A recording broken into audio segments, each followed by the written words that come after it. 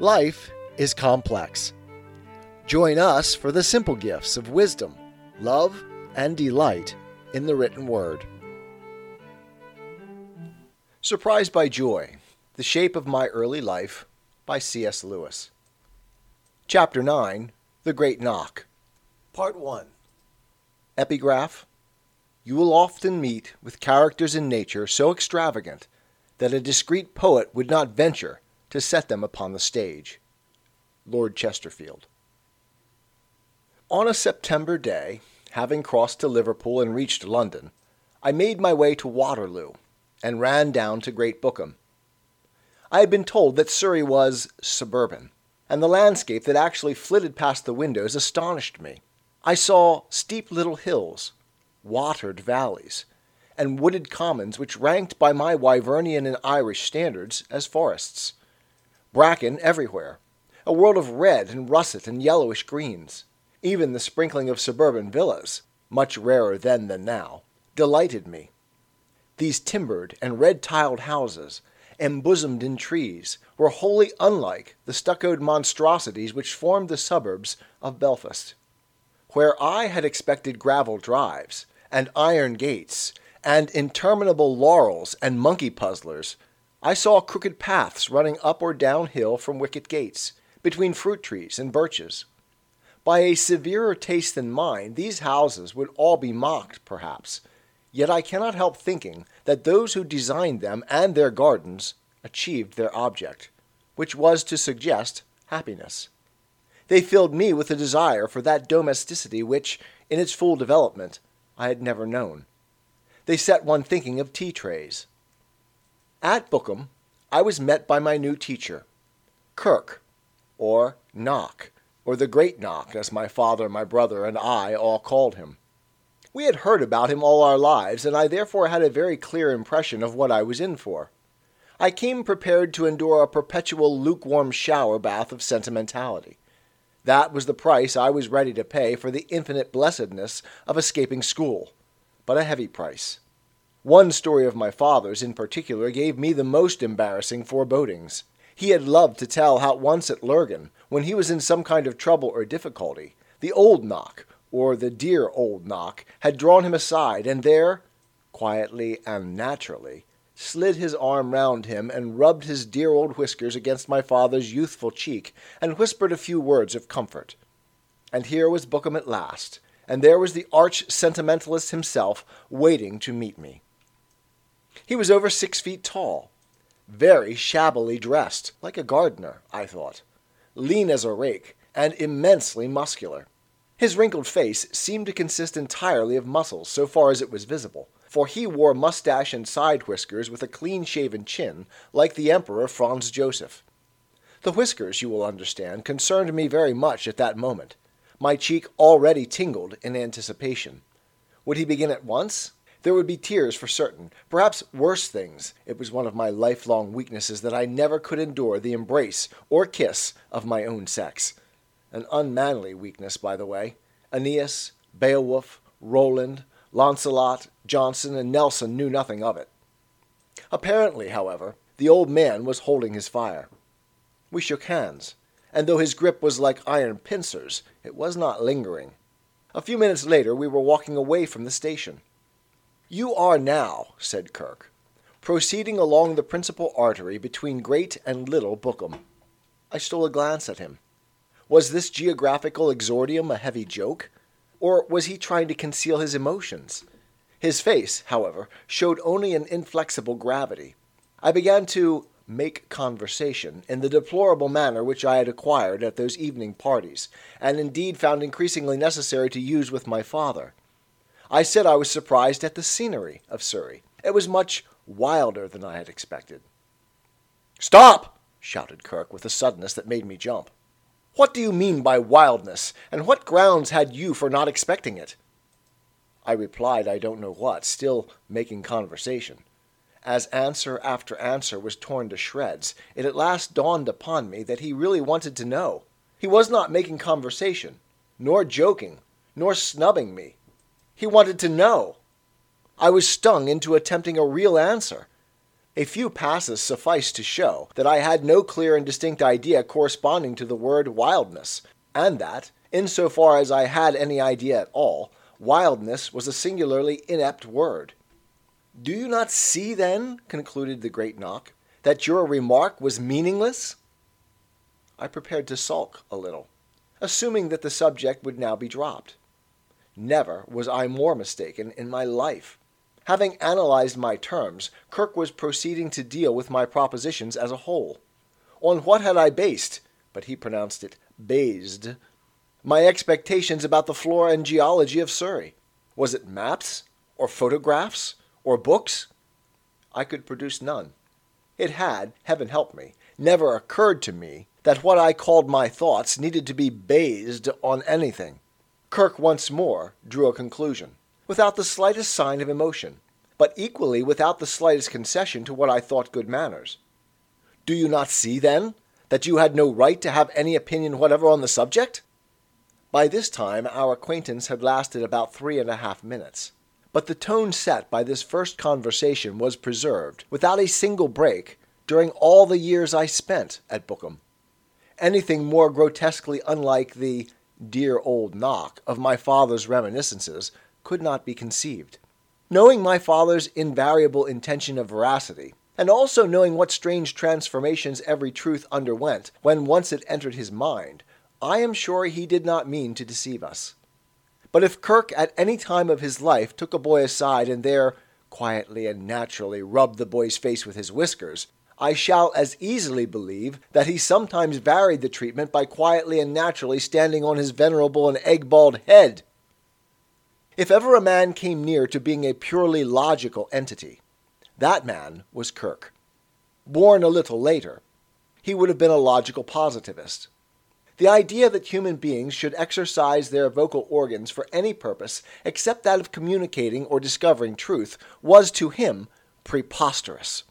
The most casual remark was taken as a summons to disputation. I soon came to know the differing values of his 3 openings. The loud cry of "Stop!" was flung in to arrest a torrent of verbiage, which could not be endured a moment longer. Not because it fretted his patience, he never thought of that, but because it was wasting time, darkening counsel. The hastier and quieter "Excuse?" that is, excuse me, ushered in a correction or distinction merely parenthetical, and betokened that, thus set right, your remark might still, without absurdity, be allowed to reach completion. The most encouraging of all was, "I hear you." This meant that your remark was significant, and only required refutation. It had risen to the dignity of error. Refutation, when we got so far, always followed the same lines. Had I read this? Had I studied that? Had I any statistical evidence? Had I any evidence in my own experience? And so to the almost inevitable conclusion, "Do you not see, then, that you had no right?" etc. Some boys would not have liked it. To me, it was red beef and strong beer. I had taken it for granted that my leisure hours at Bookham would be passed in grown-up conversation, and that, as you know already, I had no taste for. In my experience, it meant conversation about politics, money, deaths, and digestion. I assumed that a taste for it, as for eating mustard or reading newspapers, would develop in me when I grew older. So far, all 3 expectations have been disappointed. The only 2 kinds of talk I wanted were the almost purely imaginative and the almost purely rational.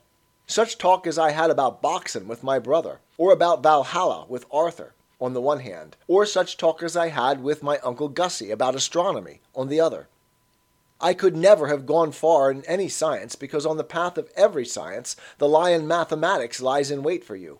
Even in mathematics, whatever could be done by mere reasoning, as in simple geometry, I did with delight. But the moment calculation came in, I was helpless. I grasped the principles, but my answers were always wrong. Yet though I could never have been a scientist, I had scientific as well as imaginative impulses, and I loved ratiocination. Kirk excited and satisfied one side of me. Here was talk that was really about something. Here was a man who thought not about you, but about what you said. No doubt I snorted and bridled a little at some of my tossings, but taking it all in all, I loved the treatment. After being knocked down sufficiently often, I began to know a few guards and blows, and put on intellectual muscle. In the end, unless I flatter myself, I became a not contemptible sparring partner. It was a great day when the man who had so long been engaged in exposing my vagueness at last cautioned me against the dangers of excessive subtlety. If Kirk's ruthless dialectic had been merely a pedagogic instrument, I might have resented it. But he knew no other way of talking. No age or sex was spared the Elentius. It was a continuous astonishment to him that anyone should not desire to be clarified or corrected. When a very dignified neighbor, in the course of a Sunday call, observed with an air of finality, "Well, well, Mr. Kirkpatrick, it takes all sorts to make a world. You are a liberal, and I am a conservative. We naturally look at the facts from different angles." Kirk replied, "What do you mean? Are you asking me to picture liberals and conservatives playing peep-bo at a rectangular fact from opposite sides of a table?" If an unwary visitor, hoping to waive a subject, observed, "Of course, I know opinions differ," Kirk would raise both his hands and exclaim, "Good heavens! I have no opinions on any subject whatsoever." A favorite maxim was, "You can have enlightenment for 9 pence, but you prefer ignorance." Commonest metaphors would be questioned till some bitter truth had been forced from its hiding place. "These fiendish German atrocities!" But are not fiends a figment of the imagination? Very well, then, these brutal atrocities. But none of the brutes does anything of the kind. Well, what am I to call them? Is it not plain that we must call them simply human? What excited his supreme contempt was the conversation of other headmasters, which he had sometimes had to endure at conferences when he himself was head of Lurgan. They would come and ask me, "What attitude do you adopt to a boy who does so-and-so?" Good heavens! As if I ever adopted an attitude to anybody or anything! Sometimes, but rarely, he was driven to irony.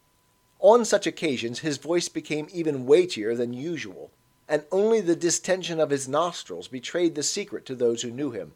It was in such fashion that he produced his dictum.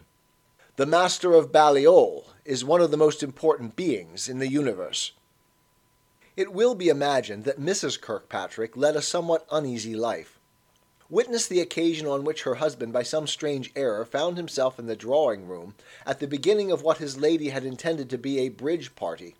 About half an hour later she was observed to leave the room with a remarkable expression on her face, and many hours later still the great Knock was discovered sitting on a stool in the midst of 7 elderly ladies. Full dreary was her chair, begging them to clarify their terms. I have said that he was almost wholly logical, but not quite. He had been a Presbyterian, and was now an atheist. He spent Sunday, as he spent most of his time on weekdays, working in his garden. But one curious trait from his Presbyterian youth survived. He always, on Sundays, gardened in a different, and slightly more respectable suit. An Ulster Scot may come to disbelieve in God, but not to wear his weekday clothes on the Sabbath. Having said that he was an atheist, I hasten to add that he was a rationalist of the old, high and dry 19th century type. For atheism has come down in the world since those days, and mixed itself with politics, and learned to dabble in dirt. The anonymous donor who now sends me Anti-God magazines hopes, no doubt, to hurt the Christian in me. He really hurts the ex-atheist. I am ashamed that my old mates and, which matters much more, Kirk's old mates should have sunk to what they are now.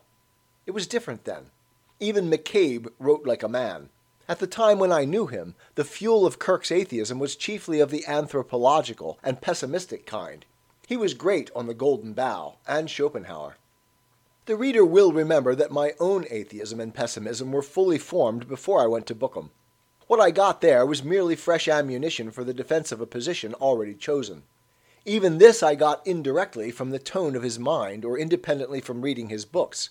He never attacked religion in my presence. It is the sort of fact that no one would infer from an outside knowledge of my life, but it is a fact. 'Tis the gift to be simple. 'Tis the gift to be free.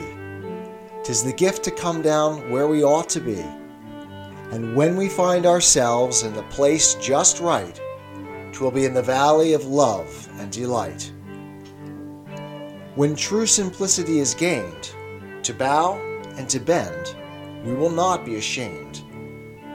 To turn will be our delight, till by turning, we come round right.